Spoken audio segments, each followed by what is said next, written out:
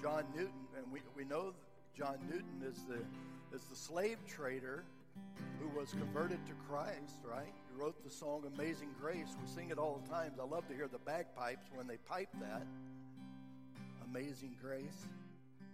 And so what John Newton was dealing with was, yes, there was a need for righteous men and righteous women in the political arena, but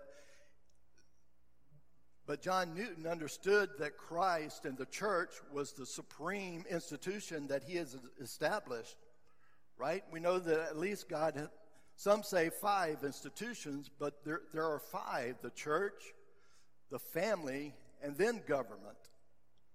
And it needs to be in that order. Some say marriage, and I count marriage as part of the family, and the other institution is that of commerce. The church is the supreme institution